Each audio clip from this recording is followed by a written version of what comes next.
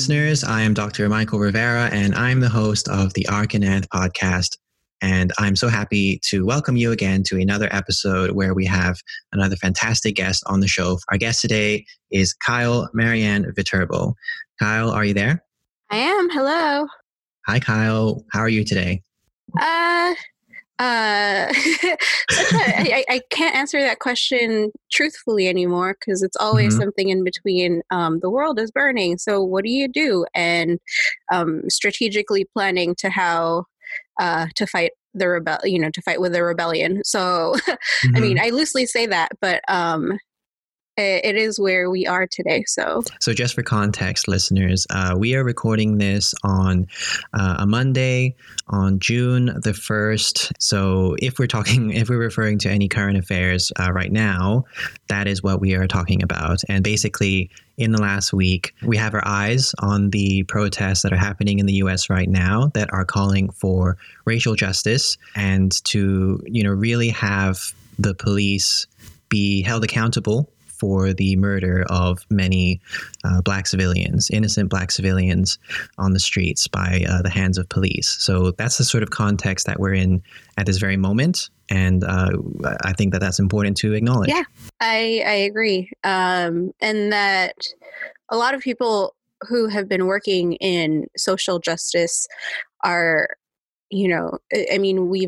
we've been prepping people. We've been talking to people for a long time. And I think it feels more like a momentous time in history because it feels like maybe there can be change, but we'll see, these past few days have been very much about the pain and suffering of the Black community. And yeah, that's kind of at the forefront. There's also the fact that this is right in the middle of a pandemic and that the US has been, especially New York City, where I am, has been in heavy lockdown to flatten the curve, as they say, to lessen the stress on our healthcare system, which is also not great. And so this feels like a huge culmination, and the fact that people are out on the streets risking their lives for justice feels incredibly important.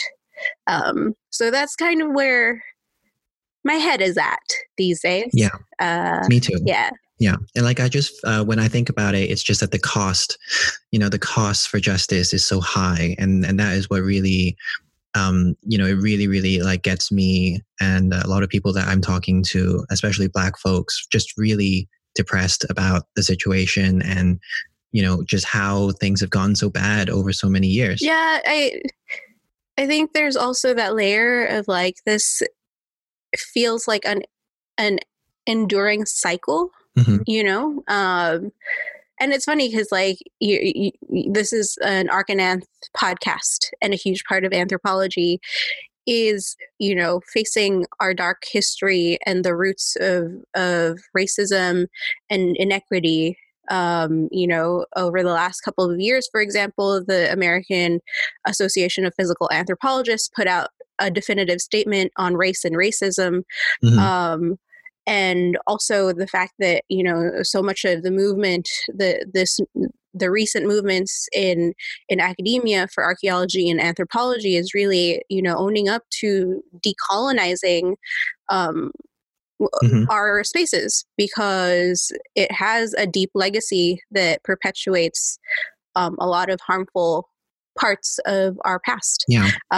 And so like this feels so tied to one another, and like it feels like this is also a huge part of how we can activate our knowledge, right? Like I don't know how you feel about it, Michael, but like there's a huge part of, even when you're writing grants, I'm a former physical anthropologist. I, have worked in archaeology sites and with interdisciplinary researchers. We've talked for years about what it means to write grants, and like, in the US, what it means to apply for a National Science Foundation grant under the guise of like I guess this is knowledge for knowledge when you're writing what is the broader impact, of the work that we're doing. And like, this moment in history is very much tied to, no, this isn't knowledge for knowledge sake.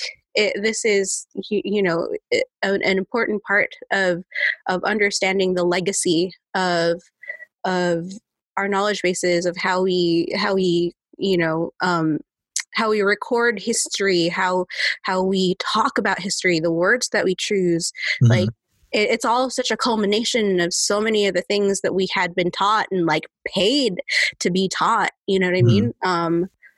And so it feels wrong to not sit in that discomfort and not be, in a way, optimistic that there are things that we can act on because we have this huge knowledge base, and an amazing community of people who want to change that legacy. Yeah. Right?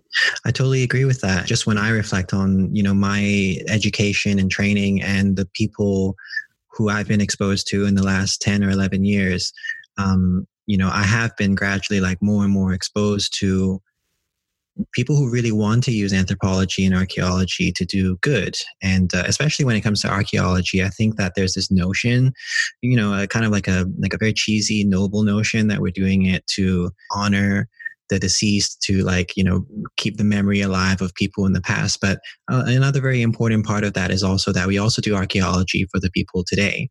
And I think all the time about how is that true? Like, what are we doing with the archaeological knowledge that we have and that we gather using data? What do we do with that? And how do we use that to actually help people? Or are we really just trying to, dig up old bones and stones just for the sake of it? It's funny that I have to interrupt just a little bit because, the beginning of your thought there was like, we want to do good. And I'm currently working as a comedian, producer, science communicator.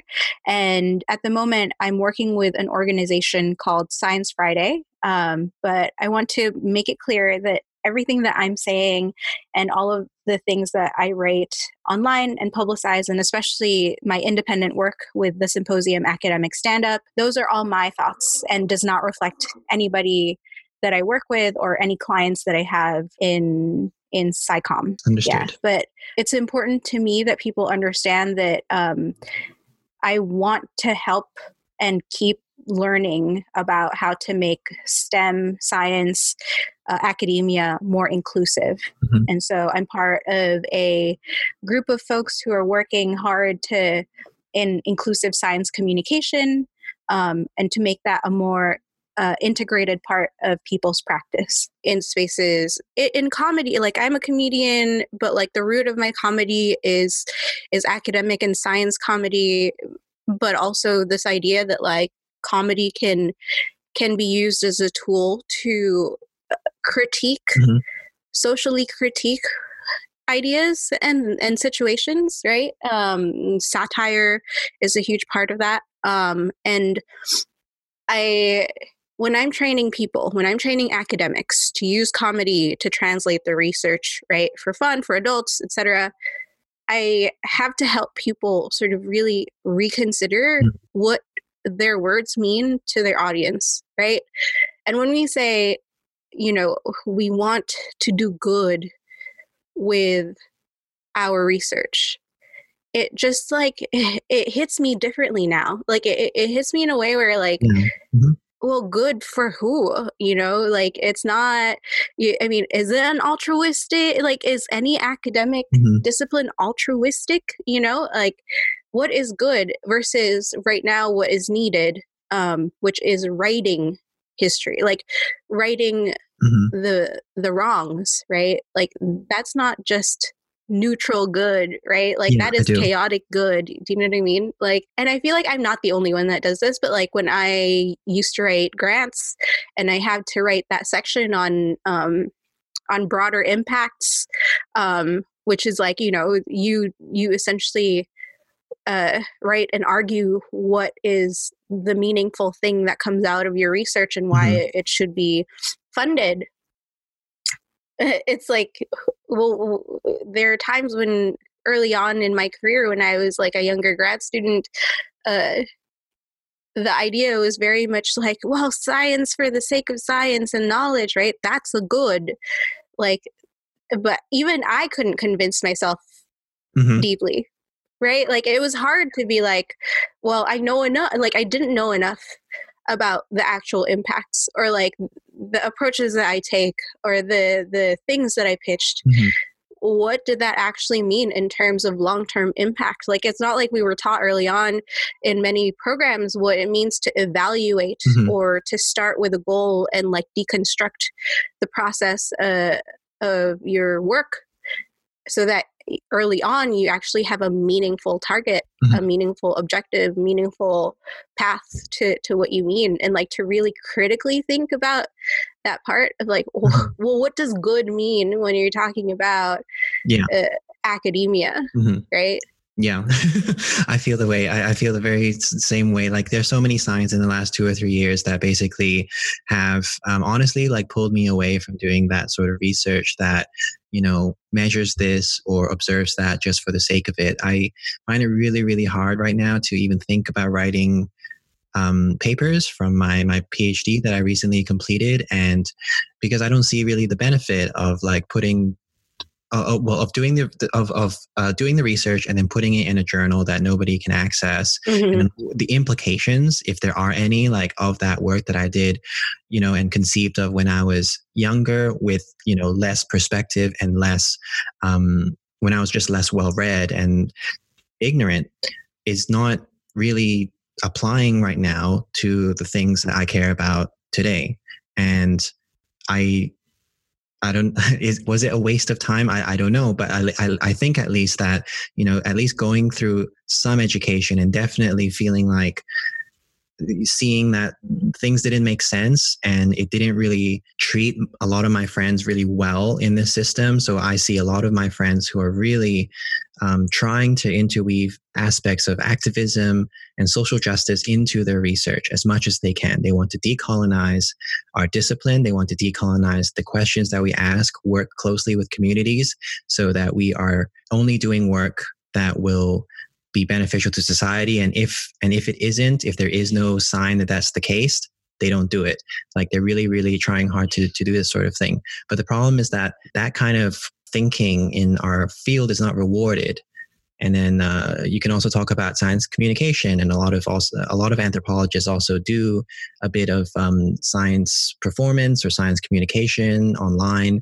They do YouTube videos, they do podcasts like mine, they do science comedy, and again, that kind of thing is not rewarded. That kind of outreach that actually shows what anthropology, in theory, should be able to do with this sort of social justice element incorporated into it.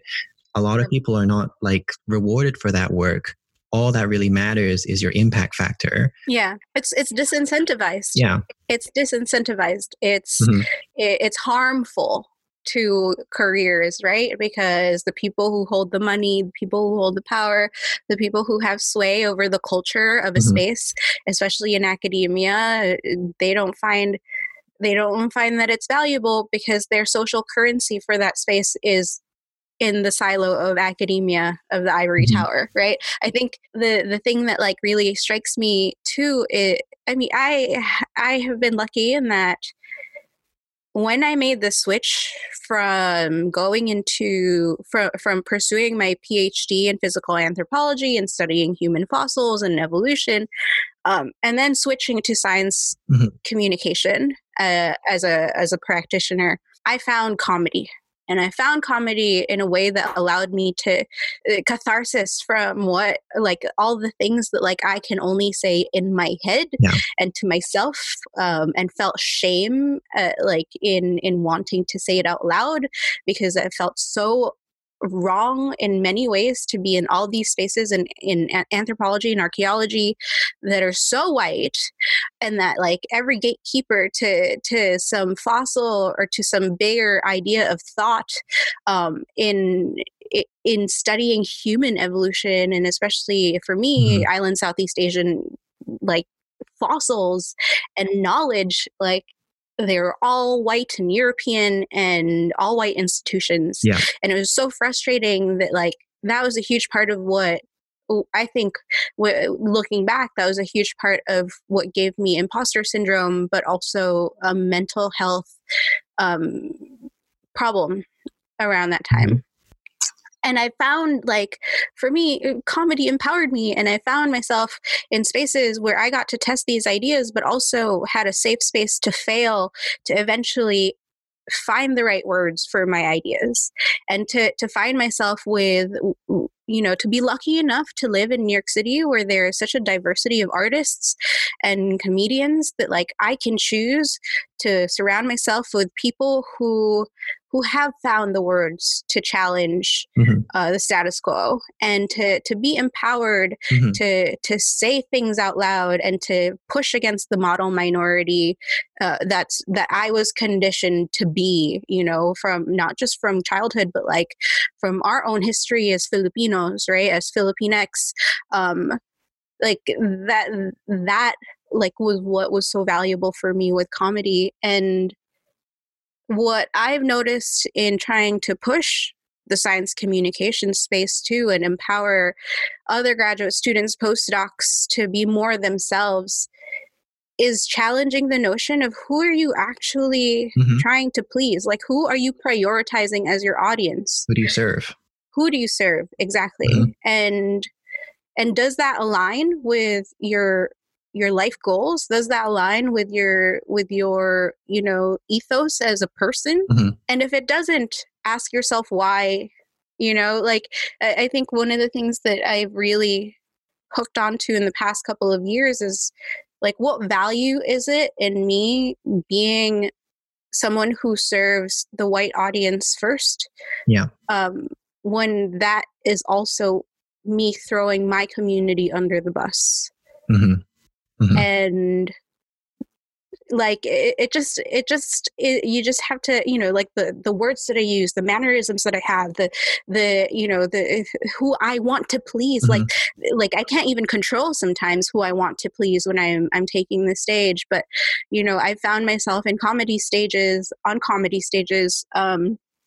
doing academic stand-up, making fun of Indiana Jones, talking about, you know, creating a show around the idea that museums are not neutral, to a room of curators, right? And reveling in their discomfort. Nice. And like finding power in challenging their status quo. Because I can also show these are the people that you say you serve, but you're not serving them, right? And so I think that to me has been what comedy has gifted me, is the idea to think more critically about who I am prioritizing when I am choosing projects, when I am writing something, when I am voicing a thought, right? Am I actually prioritizing the feelings and discomfort of people in power? In which case, why? You know, like, I mean, like, I am not in academia anymore, and so there is power in me being an outsider, bringing that back, because then I feel like I can actually empower somebody else who's inside to say, I guess I don't need to keep doing that, or like at least to see how you can do it strategically and not feel like it's something that you have to do. I would love to get into, you know, talk more about this catering to whiteness concept, because I'm getting the feels just like listening to what you're saying. Like I'm getting a lot of I have a lot of feelings about this, and maybe we'll go into that a little bit more in just a second. I think I need some time. Take your time. Write it down too, in case you want to bring it back towards the end of our conversation. I have written it down, and we'll definitely return to that. But would you be able to tell me a little bit about like what life is like as a comedian in New York? Do you have like certain venues that are like where your home is, or do you have several places that you're familiar with and you sort of bounce around? Yeah. So the way that I approach comedy, and the way that I have found comedy, isn't necessarily the way that like other comedians have found it, right? Like I found it, like for myself, I felt empowered to give it a try and to use it as an art form to speak about social justice. Because as I was doing my master's in science communication and public engagement at the University of Edinburgh, I found a community of people who have already been doing and creating space to use comedy to communicate other parts of academia. It's called Bright Club, right? And they've been going on for over 10 years in the UK, started by a friend, Steve Cross. And it left a big impact on me that when I came back to New York City, I wanted to pursue like comedy. But it took me 2 years to actually get my idea off the ground of doing more comedy that is specifically, educational entertainment, but also with a social justice lens. And that was because the American comedy scene is still very much about punchlines per minute. People go to a space to just laugh, especially late night. They're drinking. New York City's comedy clubs are amazing. It is the place where people go so that they can find their voice and they can be they can have as much practice as possible. This was before the pandemic. There is a ton of spaces that people could practice and get better and fail better. And so that was kind of, punchlines by the minute is typically how comedy is done here. But 2 years into coming back for me, I met some more folks in science communication in New York City, and there was a venue that was opening up called Caveat that was specifically for intellectual nightlife is what they call it. And so I was able to pitch the idea of bringing academic comedy to New York City and like to really push what it means to do stand-up like as that form of stand-up and not just like another TED Talk that's funny, but like to really push the idea of stand-up comedy where you are educating people about things that they don't typically learn in textbooks, right? And so my trajectory into comedy, it feels very different. And I compare it, like I've had these conversations with fellow science comedians, my friends Shannon Odell and Kasha Patel. We've had these conversations before where like our paths to finding comedy were so different. And like it also, the styles have colored our styles. And like you can tell by the way that we write jokes or by the way that we present them, they're very different. Because of like for me, I feel like I have a little bit more room to incorporate storytelling, comedic storytelling into my comedy, but I also don't feel the stress of not making people laugh before I make them laugh. Whereas a lot of my stand-up comedian friends in New York feel that stress. Like they feel like they have to please, because it feels so awkward to just have silence. Whereas I have found in using and being more in more spaces and also being exposed to a wealth of styles of comedy at the Edinburgh Fringe, that there is power in that silence and that, you don't have to fear it. But if I had to perform in a more regularly comedic space, that is to my detriment, right? Like that I need to trim the quiet so that I can just hit the punchlines, because otherwise the audiences in that space are not used to it, right? Like there's kind of a like there are cultures within these comedic spaces, and like I need to adhere to them. Otherwise, I'll never be performing in those spaces again. It really fine-tuned those experiences really fine-tuned my connection to an audience and to what the space means for how an audience feels and how an audience frames what you're saying. Right? Are you working in the gig economy, or do you have like do you work in comedy full time? I used to do the gig economy. So I used to be a freelancer. I would teach professional development workshops to postdocs, grad students regularly. And also, I used to work for an organization part-time called Guerrilla Science. They're still in the UK. They're less active in the US right now. Yeah. And so I was able to do a lot. And that also, working in the gig economy back then, gave me room to focus on my creative side. Yeah. And so I was doing a lot at Upright Citizens Brigade in New York City. I was doing a lot at Caveat. I was creating my own stuff. I was running an open mic. Much of in the US, if you're doing comedy, you don't get paid unless, you know, you've made it big or you're a touring comedian. That's just how things are. And so the gig economy allowed me to support myself, Yeah. And still push and practice in science communication. But like I like, it was kind of like my fight club was the comedy space.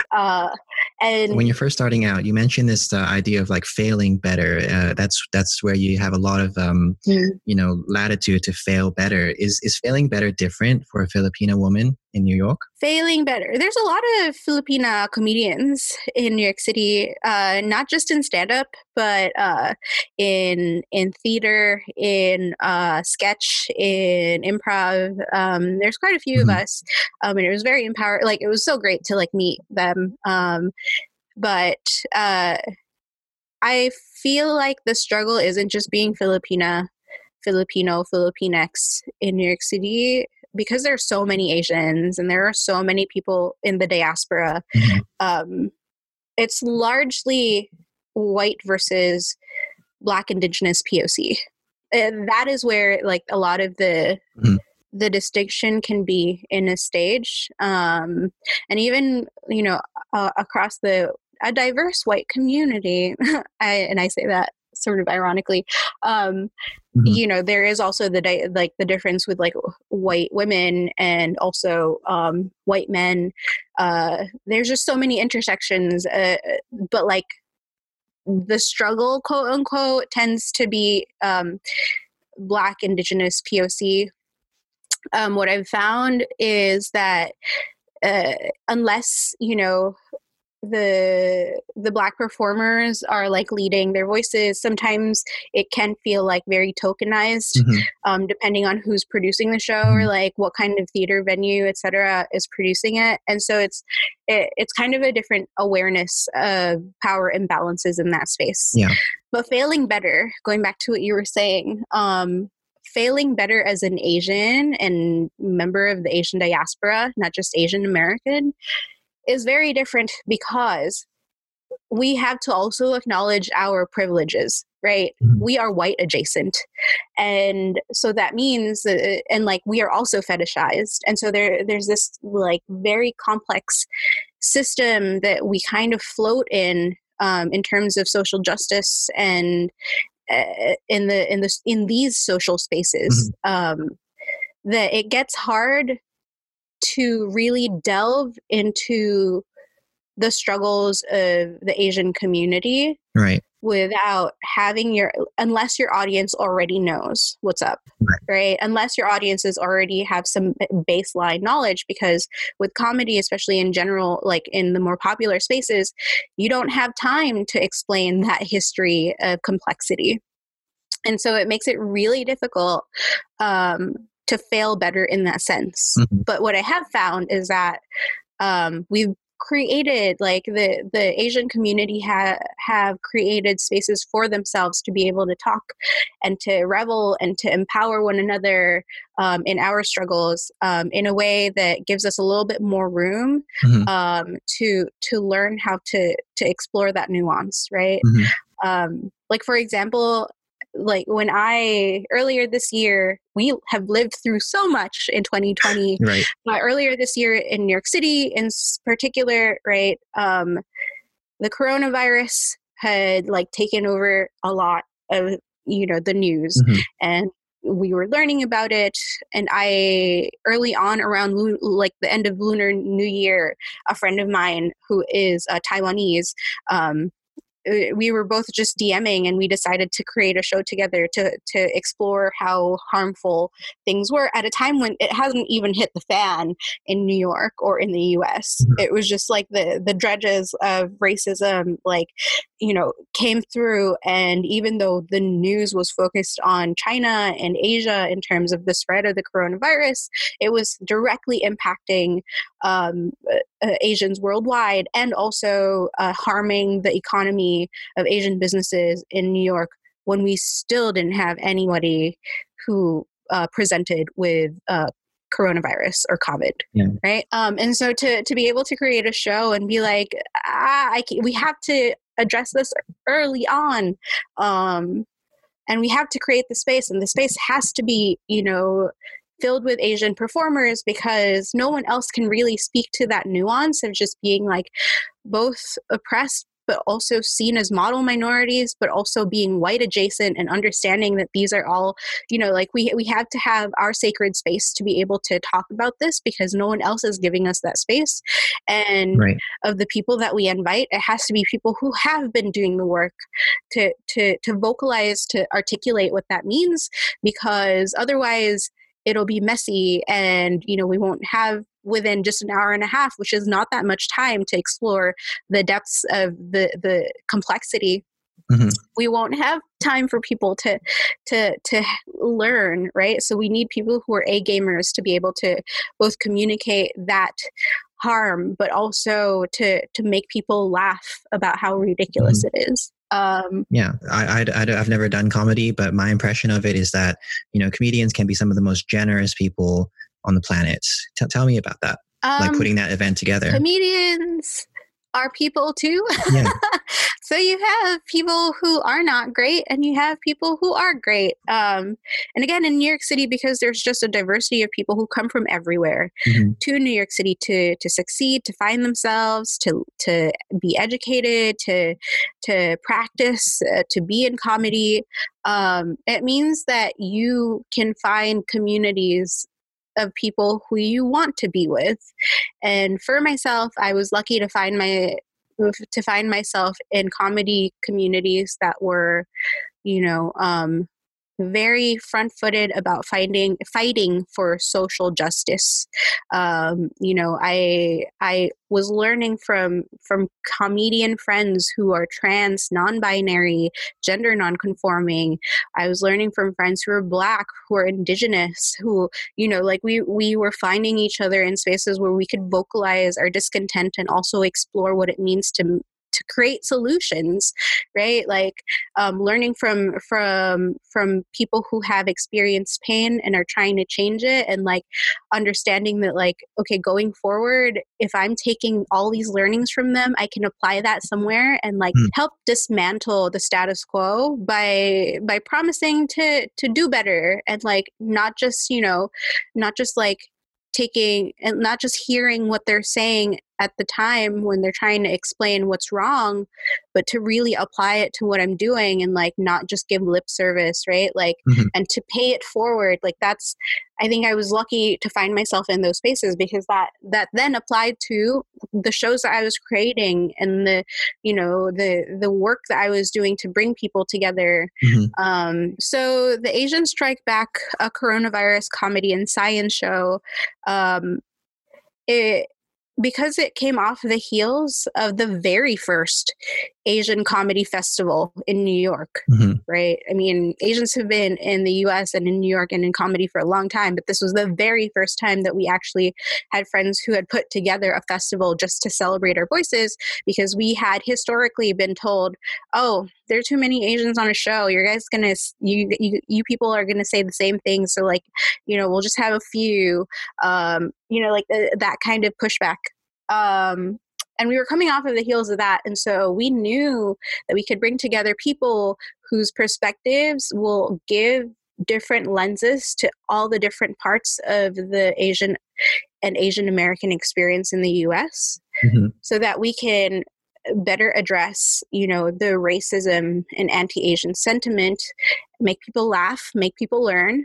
But then I can also bring in myself and other Asian scientists to clarify what was happening with the coronavirus, which on the day that we performed still felt like it was far away and we don't know when it's coming. Yeah. But by the time that we left the venue that evening, it was announced that the first coronavirus case was in New York City. So, like even in leaving the venue, the jokes that we were saying had like gotten old by the time that we got out. And so it was kind of just the most serendipitous like timing in terms of a performance. What was the reaction like after the show? Like, did you see reviews or comments online? Yeah, we actually had 4 or 5 news outlets. We had 4 news outlets who were there that night recording, which was a first for me. We had CNN, Now This, South China Morning Post, and then we were also approached afterwards by folks who saw that the reviews to talk about what was going on, because what we were hearing from the journalists was that no one knows how to talk about the coronavirus. And I was like, I mean, maybe you should have more diverse newsrooms. But truly, like, they reached out to us because they were like, we don't know how to handle it because it is both serious, but also delves into unknown territory, unknown science. Right? Like, it was a time. And so like people just like reached out to us afterwards. What was interesting though, with the people who were in the room, all of the Asians and all of the POCs, and the Black folks that were in the room absolutely loved it. They had a great time. The people who were uncomfortable tended to be white folks who hadn't ever heard Asians talk this way before, right? Who haven't. They've all come to my house where I keep shouting at my boyfriend all the time. Yeah, exactly. And so it's interesting to then, like at the end of the show, it was interesting. Like at the beginning when people were coming in and we had a completely sold out house and I was feeling anxiety because we just brought together 160 people into a basement at a time when we were about to talk about the coronavirus, which is like, don't bring people together, in that sense. So I felt that discomfort, but we had a lot of people who were white or white presenting in the audience, right? And so there were tiny moments during the show where we would talk about things and we would make jokes about white privilege and white folks, or at least white presenting people who are POCs. Their white friends were like offended. And it was very funny to have that like just in the back running through some of the shows, because we had like this one table in the front who had this white woman who was like who was with some POC friends, and like one guy was Latino, and one of the comedians made a joke of like, of course I would bring up like for a crowd work segment joke. She brought up like 3 audience members to drink Corona beer to face our fears, quote unquote. Remember that at the beginning of the coronavirus where the Corona beers were like, oh my gosh, people get Corona from Corona beers. People are ridiculous. Yes. And so like there was this bit where, face your fears. And so Alex Song, who is a great comedian in New York City, she brought people up to the stage to drink beers, but also kneel, in honor of Colin Kaepernick, and drink Corona beers. And so at one point she just kind of noted, of course, I brought up white people to an all Asian show. That's great. Like just noting the irony. And the one white girl was like, but he's not even white, because this one guy presents as white, but he is Latinx, right? And him and his friends around the table were just like, no. We can explain this to you later, but like now is not the time, right? This is a different space, not right now. We'll talk about white privilege later, because everybody benefits from it. Not just, if you're not Black, you benefit from white privilege, and that's a different. Yeah, like let's not talk about that now, but like just calm down, okay? Yes. Like that's not how racism works. But also, let's just right. So it was like really this moment of that. But then there was also another moment in terms of how people reacted to the space of like us as Asians, as Asian Americans pushing against this model minority thing and like actually delving into our pain and our struggle in the US. At the end of the show, a CNN reporter was interviewing us for a podcast, and she asked me, I had just interviewed somebody who was leaving, and she's this white woman, and she said, it was a great show, but I'm leaving offended because one of the comedians said he doesn't care if older white people die. He doesn't care.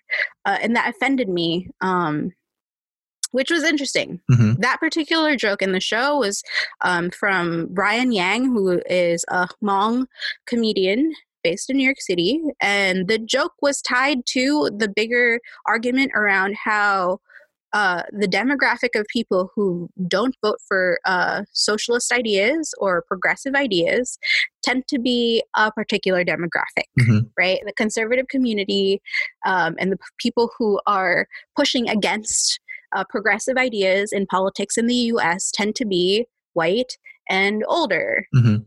Who also happen to be at the cross-section of being in danger for coronavirus.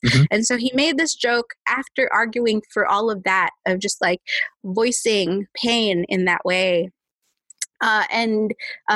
This woman felt sort of betrayed by it and felt, that discomfort.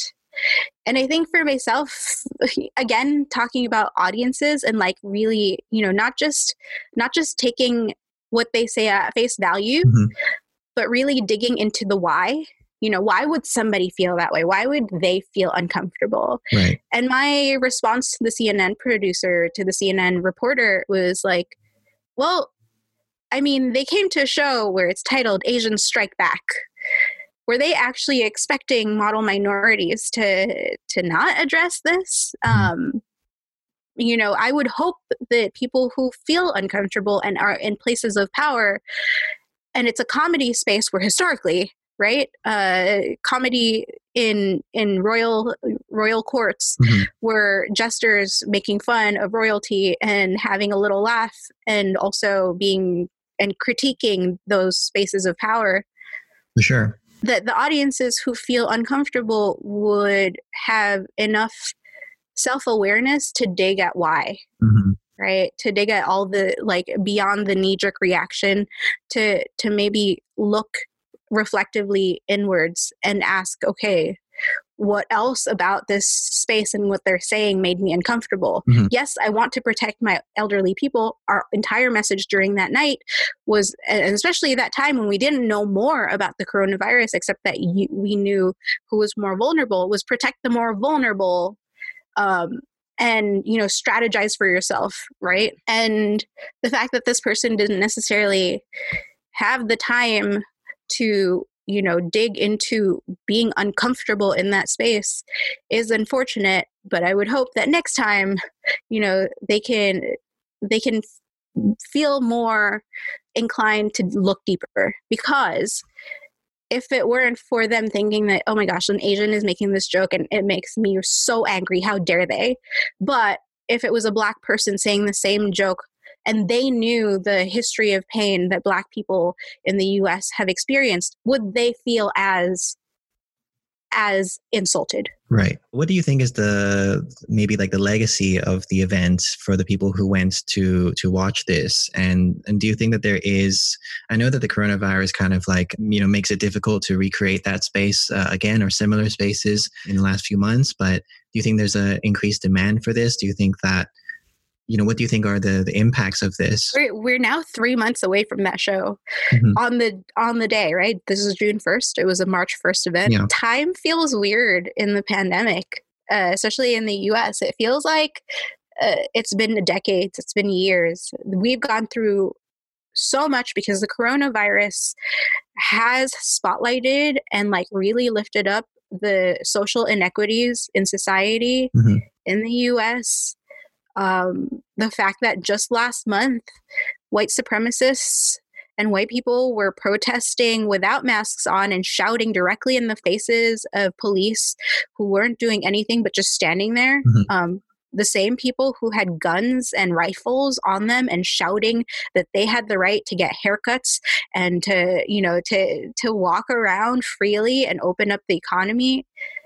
And later in this month, just in this past week, people of color and allies have gone to the streets to protest for unjust killings, police brutality, and they are being bombarded with tear gas. That there is, that the police are directly inciting violence to these peaceful protesters so they could lock them down. They've also arrested over 1,000 protesters already. Right. And just last week, we acknowledged that there's been over 100,000 deaths of the coronavirus in the U.S., which is probably, it might even be,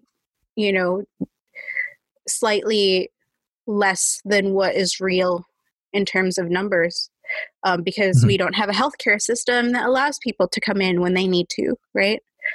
Time feels so different right now. And at least around the immediate, for a couple of weeks, first month of after the show, in terms of timeline, we did our show on March 1st. New York City also acknowledged our first case. 10 days later, New York City venues completely closed. That meant all of comedy and theater in New York had shut down. People made their jump into Zoom, right? But the legacy of that show, I found that my comedian friends walked away learning more and feeling more prepared for the coronavirus. I had people who thanked me for information and being, a reliable source of science at a time when there was a lot of uncertainty, and there continues to be uncertainty, but they felt comfortable enough to know where to look in terms of fighting misinformation with COVID and the coronavirus, and to wash their hands. And I also found that my Asian friends who didn't have that space previously to really talk about social injustices to our community, felt empowered to use their comedy more in that way. And then there are friends and, colleagues and audience members who just felt great seeing the stories and comedy from that stage. So, I feel like I don't know what that impact looks like now without asking them directly, have you thought about our show in the past? But within that first month, it definitely felt like at least I did my job. At least I did justice to both fighting racial, injustices against Asians, but also being able to talk more deeply about the nuances of how racism presents itself, without having to throw any other Black, Indigenous POCs under the bus, right? To help educate people both in how to decipher good sources of science, and to understand how transmission works for viruses, right? That felt powerful to know that comedians that were at the show learned a lot. Not just comedians who were on the stage, but fellow friends who came to watch, to support, the performers. They walked away feeling like that was amazing, and I learned a lot. And I feel that is the culmination of why I do what I do. But we're 3 months later, and what we need to focus our attentions on is different. Asian Americans and Asian diaspora folks, we have known for a long time that racism has existed and never gone away also. Yeah. And for one brief moment in recent history, the lens of hate was on us. But hey, times have changed, and the lens of hate and the depths of pain that the Black community are experiencing, especially in the U.S., runs even deeper and stronger. And so, now I hope that at least we could come together to fight for them too. right? Yeah. It's a complex time. Like, I felt that like our show was very topical at the moment, and now people's attentions are elsewhere, and that is fine. But like the guiding ethos is fighting for social justice for everyone, and Mhm. like really dismantling so many things that are wrong beyond just the police brutality. It's also like our Black, Indigenous, and people of color, and queer folk who are not white. Mhm. They also experience like different levels of hate beyond that, right? Like, what else can I do Mhm. to change the workplaces that I'm part of? What else can I do to change science communication so that it is more inclusive and that people really think about not just the overt ways that white privilege and racism and white supremacy works, but all of the other sort of quote Mhm. unquote acceptable, tolerable ways that it continues to pervade our Yeah. lives, Mhm. right? Was there a time when you maybe you would describe yourself as catering to whiteness just a little bit more, or was that something that you were never really interested in? Oh, absolutely. I mean, as Filipinos, the depths of being colonized really influence our learning, right? Mhm. And influence how we grow up, how we're taught to grow up. Mhm. The colorism of stay away from the sun. Oh, you're a darker kid. Your sister's more beautiful because she's lighter skinned. What a shame. Stay away from the sun. Um, Yeah.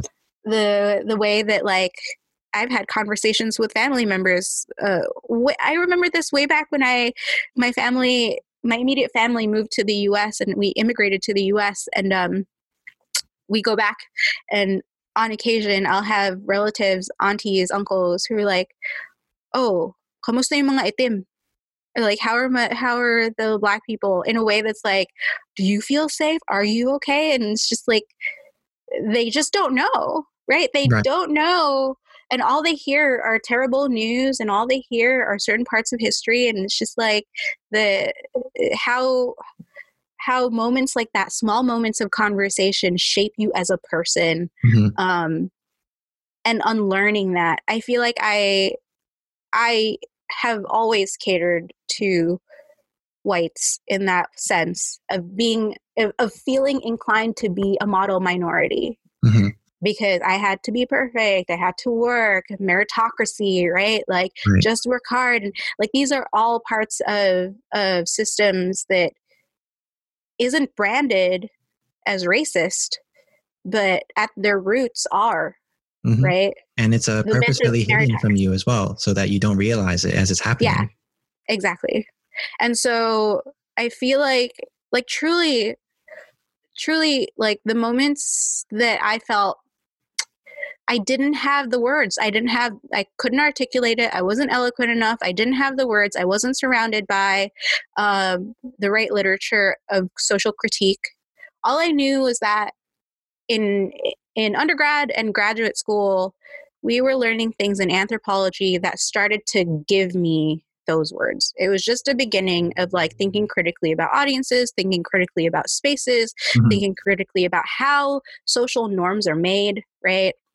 In the US, as an undergrad at New York University, we were taught four-field anthropology approach, which meant that, I was also exposed to linguistics and how certain words have that depth of meaning and to be able to critically think about that. Mhm. I was also exposed to social anthropology, which meant, sure, we were learning about indigenous cultures, but also what does that mean, and applying that to our current like social structures, right? Yeah. Um, and then when we were doing archaeology and paleoanthropology, being in spaces of like, I want access to study human evolution in Southeast Asia and requesting that access to Paris, Yeah. to like, asking to go to the Philippines for my undergrad dissertation to study Tabon, material, and going there and being like, oh, sorry, we promised it to the Parisians, so it's there. And also the scholars in the Philippines had to go to Paris. And like, I love like those people who I ended up working with in France were amazing. These are all good people, right? Mm-hmm. But they're working in a system that perpetuates inequity. Yeah. And I didn't have the words and I didn't have the knowledge to think critically about that until I went into science communication and I found comedy. Mm. Because I was working with other people in comedy who had that vocabulary, who were exposing me to interdisciplinary ideas about thinking critically about these structures, right? Mm-hmm. And so I believe that like up until even 2 years ago, I was largely prioritizing white audiences. I would say the same, probably like about 2 or 3 years ago as well. And I feel very, so, I grew up in Hong Kong, and I, generally speaking, like, in Hong Kong, you actually have a lot of interaction with many different kinds of people, especially if you go to an international school. And I was always in those different circles, because I was half Filipino and half Chinese. And so I would interact with both of my families after my parents divorced, and be part of both worlds. And then, of course, you have lots of, expats, your white Australians, white British people, white Canadians in our school. And then you would also have all the ethnic minorities in Hong Kong, the Filipinos, the Indonesians, the Pakistanis, Indians, Sri Lankans. And I feel that that probably was like what sparked my interest in studying anthropology in the first place. And I think that I probably looked through the catalog of university subjects you could take, and I didn't even have to flip through the rest of the book. It was just like accounting, probably not, and then anthropology and archaeology. Yeah. Looks great. Let's do this. And I never expected that it would not be a meritocracy, because in Hong Kong, that's what it is basically. So like you get marks, then you're good to go. Like you get to do this or that. Yeah. That is also not true, though, now that I think about it. But then I go to the UK, and this is the empire that formerly colonized us, and I feel and left us with a system that, as we now see in 2020, doesn't work. Yeah. Like they set us up for this the protests that are happening right now. And I feel that in the UK, it took a long time. Like it took about like 8 or 9 years for me to realize that what was happening to me. So first I got really sad that for whatever reason, I don't think that I was given a lot of attention by my various teachers. I wasn't given equal attention. And, I don't need all the attention in the world, but I just need a little bit of recognition that like, I moved 9,000 kilometers just to be there. Took a lot of investment in my time, money, and it's harder. It's just harder for us to like work hard in the academe. And I don't know. I got sad, and then I got really angry, like around my master's or like my PhD, because it was so frustrating. It was so frustrating because at that point, when you make the jump to graduate studies, you need access to equipment, labs, phones. You need access to all kinds of things, and there are all these little microaggressions every single day that made me feel like I'm not welcome and I'm not seen. Like even if we're just sitting at the pub and having some drinks, no, my lab would never ask me about my background in Hong Kong. And I suspect that, and for some of them, that still has continued all the way now until 5 years later. And I feel that's part of their thinking is also just that they don't see race. Yep. And that is not great, because you have to see me for who I am. I'm a Filipino Chinese Hong Konger, and I'm so proud of where I come from. I have so much life and color like in my background. You have to recognize it, and you have to allow me to share some of that and to listen to like my views and just try and understand my worldview. Yeah. If you're going to do science alongside me, but they didn't do that. And then I turned the anger into like action, basically towards the end of my PhD, and complained a lot on Twitter. I complained a lot in the faculty meetings that they don't hire diversely enough. They don't decolonize their syllabi enough, they just don't do anything, like in terms of social justice or inclusivity and accessibility to the material that they are researching, to the material that they, purport to be for the good of all humankind. And I feel so cheated, basically. And I spent so many years trying to cater to them, trying to do everything that I could to, I can't tell you how many students, I took into teaching and how many hours I did that. Yeah. I just threw myself into it, did all the SciComm, did my PhD research, did all the admin roles that you could do as a student, organized this conference and that workshop. Didn't matter. It never mattered. And I was never going to belong there. And so it's just like a really depressing realization that I was trying to cater to something that was never going to welcome me anyway. But that's the thing though. We're taught certain kinds of social currency in academia is what we need, but we're not taught what that actually means and like, what is incentivized, what isn't, right? Mm-hmm. There's a lot of folks who now call themselves public scholars because they work outside the confines of academia, precisely because they realize that, there are certain things that the roots of racism and the roots of inequality are so deep and so embedded into how each person works that they've bought into that, and they haven't really had true real time to to reflect on it.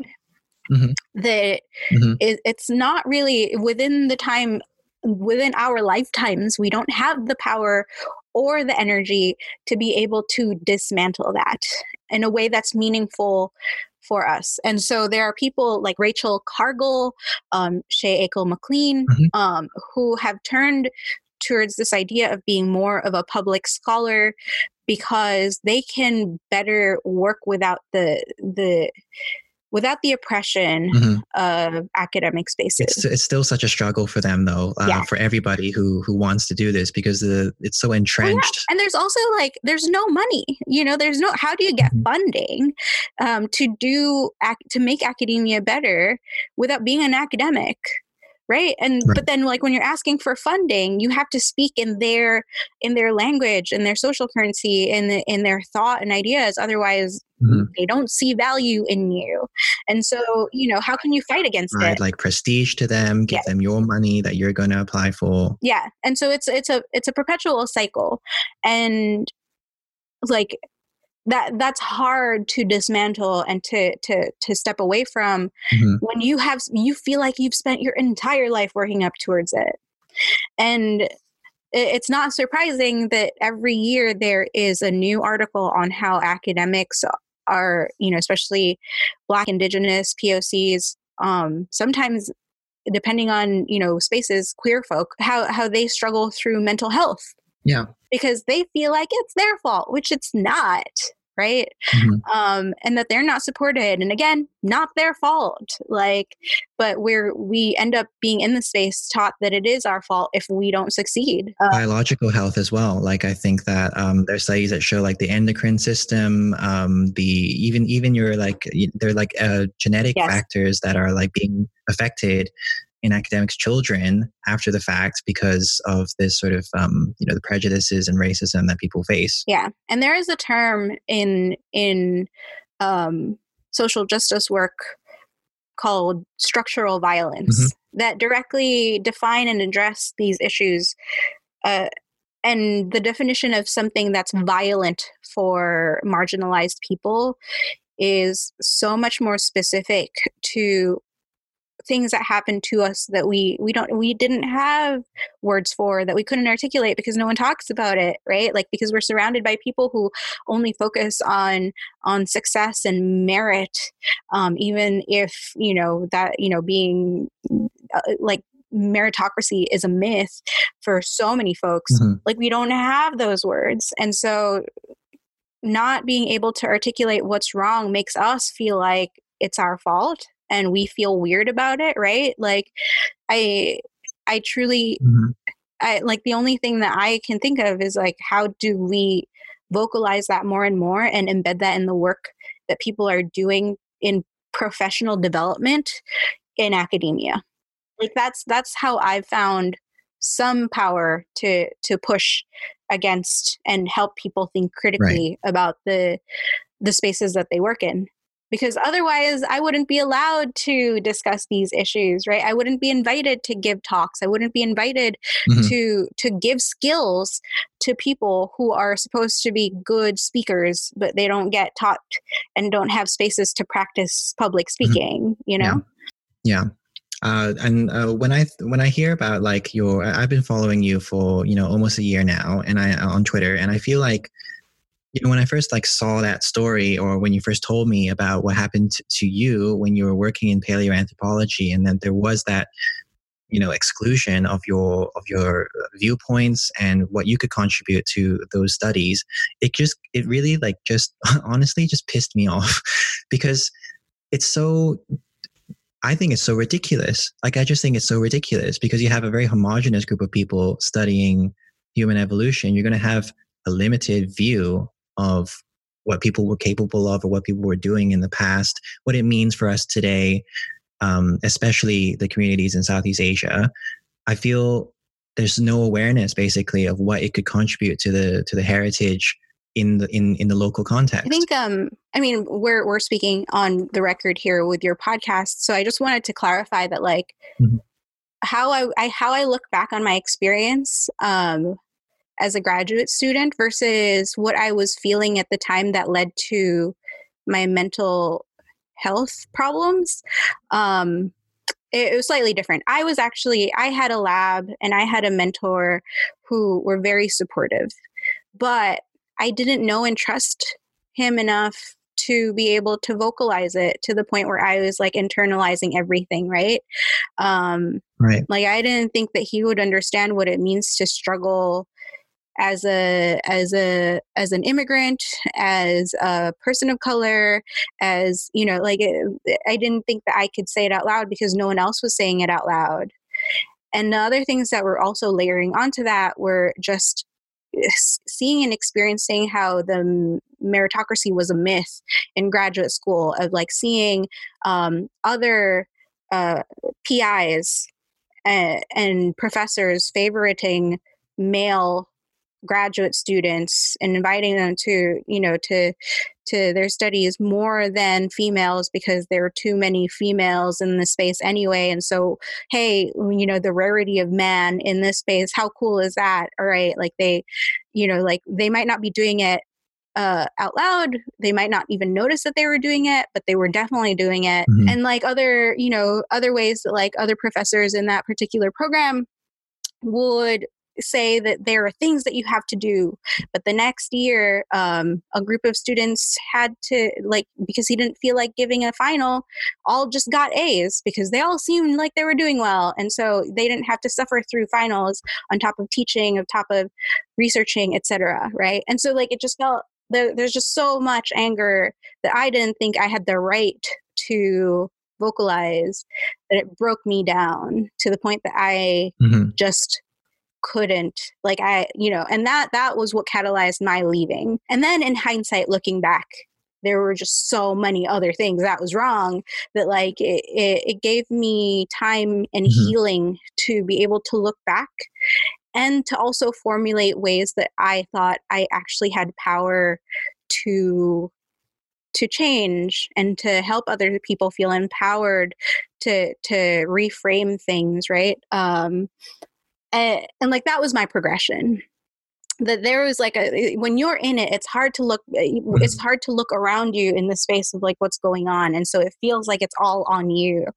But the moment that you step out, and the moment that you look towards other people who have had similar struggles and how they addressed it and how they found solutions for it, like, that was what was empowering to me. And for me, it wasn't science communication that did that. It wasn't academia that did that. It was finding strength in my comedy peers, in the people that I was doing comedy with, and how they were using their comedy to make things better, to clarify and fight for social justice. Did a part of you also look within as well? Oh yeah. I felt like, there's a lot that I could do better.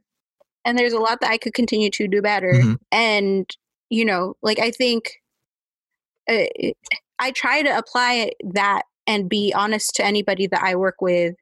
But I don't want to share that necessarily with everybody. Like, you know, like, what good is it for me to publicize a pity party, I guess, for me, when I can just like, when I can share a lot of knowledge in other ways that is more actionable for other people. I don't know, like, there are certain moments where I've spoken to friends, to Black friend comedians who do a lot in social justice too, because we tend to exchange like notes, and there are moments that strike me and I look back on.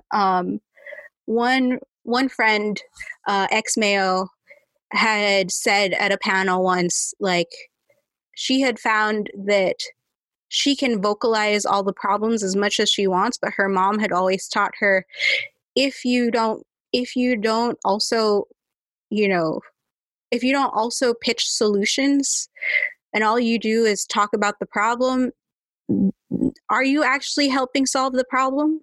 Right? Like, are you actually, you know, are you actually being valuable in your energy and the time that you spend just voicing the problem if you're not actually working to build solutions? And then there's another friend who is a geneticist, epidemiologist, who, you know, Brandon Agbunu, and he did my show on science and race last year with Angela Saini. And one of the things that he said is, you know, for everybody, as long as you're not Black, like, the worst thing that you could be is Black in this country, in many places. And as long as you're not Black, you benefit from privilege, white privilege, right? And that's always like really stayed with me. Of like, you have, like, we have to acknowledge the ways that we benefit and perpetuate inequity. Otherwise, like, we're part of the problem. Otherwise, how are we actually working to dismantle the things that harm so many of our friends, of our colleagues, of strangers, neighbors, of people we see who keep being pushed under the bus, right? Yeah. Like, I feel like those have been far more useful words of advice to me in being responsible to these relationships I've made and to the learnings I've gotten from other people who have struggled. To not just like wallow in what I'm feeling, but to actually try and do something in my capacity, right? And like, also being like acknowledging that, like, I can't do everything, because then that feels like it makes me feel like a failure.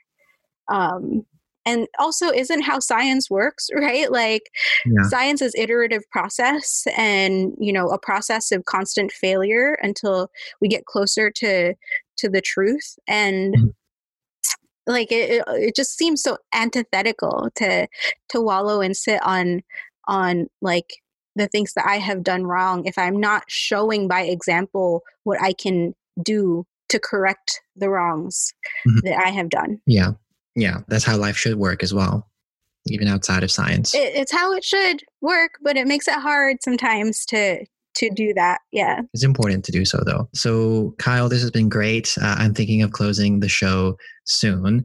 If people have any questions for you after listening to this, can they find you somewhere online? Listen basically to some of the solutions that you're working on to solve some of the social issues going on right now. So folks can follow me on Instagram and Twitter at Kyle Marian. That's at KYLEMARIAN. But I would actually encourage people to follow and look for Rachel Cargill and Shay Akel McLean. They both have public syllabi for decolonizing and unlearning a lot of the things that we have been conditioned to learn. Decolonizing science, decolonizing our work to be more front-footed about social justice and being anti-racist. I think those are like my priorities right now, is to funnel people to those resources that already exist. Yeah. And yeah, I'm around if anyone wants to talk. My DMs are open. I have found a lot of strength in helping and empowering other minorities in STEM and academia to vocalize like the discomfort that they feel, and to find the right words to articulate the injustices that they don't currently have the words for. So yeah, I'm around. Yeah, I think it's also very important for anybody out there who is listening to this and might be struggling to find the ways to actually express these concerns regarding racial or social justice in their own workplaces or in their classrooms and lecture halls. If you're really struggling, definitely try and reach out. I'm very happy to receive any private emails or DMs as well, and I'll treat it with a lot of confidentiality. Yeah. I think that it's important to know how to express yourself, but also not to put yourself in harm's way either. And it's very important that you have some people to support you. And I've definitely been through that before, struggling to find the right allies who would have my back, basically. And so that's really important, not to go into it alone, but understand that, nobody is alone when they fight for social justice or they are trying to advocate for something. So reach out and come up with solutions together, but don't act alone. Yeah, absolutely. And also, find, when you're feeling the pressures on your mental health, give yourself that time to really find the right support system, and also find professional guidance, right? That's really important. I didn't think, when I was an undergrad and graduate student, I didn't think I needed to find a professional therapist, and it made all the difference in unlearning the idea that like I feel like I'm struggling and therefore it's my fault, and to also give me skills that I didn't think I had, like I needed, skills to help manage big problems like that. And usually on the show, the last thing that we do is we come up with a hashtag to go with the episode so that listeners can use it to indicate that they've heard all the way through. So can you come up with a good hashtag for this one? That sort of sums up the conversation that we had, or... Oh, okay. Yeah, I have one. The hashtag I'm thinking of is intersectional or bust. Intersectional or bust. So what's the meaning behind intersectional or bust? I think it's just a reminder for myself of, it's no good to just fight for one group if it throws another marginalized group under the bus or under danger. It does greater harm to only fight for one. And so I think it's important to also continue to keep working on ourselves so that we are more inclusive in the work that we do, and, honor the pain that people have gone through so that we pay it forward as best as we can. So intersectional or bust. Excellent hashtag.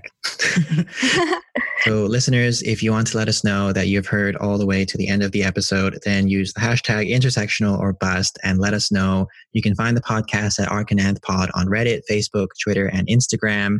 I would also encourage all the listeners right now to, if you're thinking about this and you would like to do something to support intersectional work that's happening right now, then go visit the Black Visions Collective, which is an organization that is led by Black, trans, and queer activists. And they work very hard to try and educate, to litigate, to dismantle systems of oppression and violence by telling stories, by sharing stories and resources. So definitely check out the Black Visions Collective. And you can also look at the Unicorn Riot. So Google Unicorn Riot, and that is another nonprofit organization that is trying to expose a lot of the root causes of social as well as environmental issues and come up with some solutions for them. So definitely check that out. You can go on iTunes, Spotify, Stitcher, and arcaneth.com to find a lot of our previous episodes if you haven't checked out the rest of the catalog yet. And I'll also be including a bunch of links to some of Kyle's work on the Arcaneth podcast website.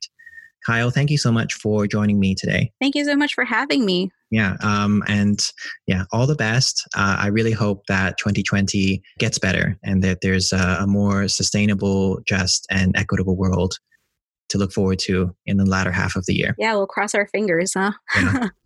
In the meantime, I'm sure, we're going to keep working and we're going to keep trying to support as best we can. Listeners, goodbye. Bye.